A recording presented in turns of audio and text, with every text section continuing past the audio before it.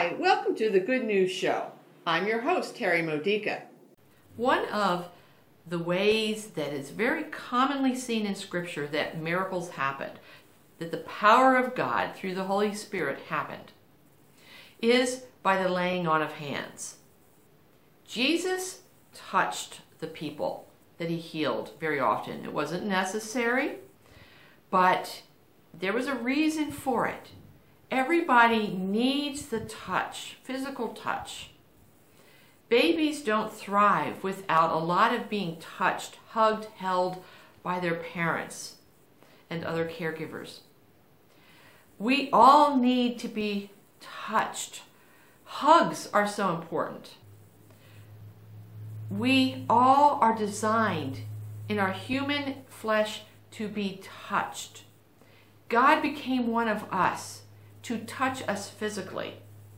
And then he continued his ministry through the disciples, through the apostles, through the baptized. All of us become the hands of Jesus, touching others. Any ministry of touching is a ministry of Jesus, whether we are helping an elderly person, whether we are babysitting a child, or taking care of our own children and choosing to stay at home with them to raise them instead of having other people raise them. All these are ministries of touch that are very, very valuable. And sometimes when somebody's suffering, we can't fix anything, and all we can do is cry with them and hold them, touch them, show that we care through our touch. See, touch is very important.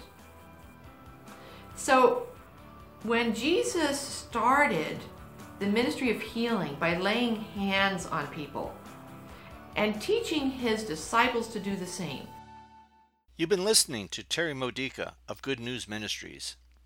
For more faith builders, or to learn more about this ministry, come visit our website at gnm.org.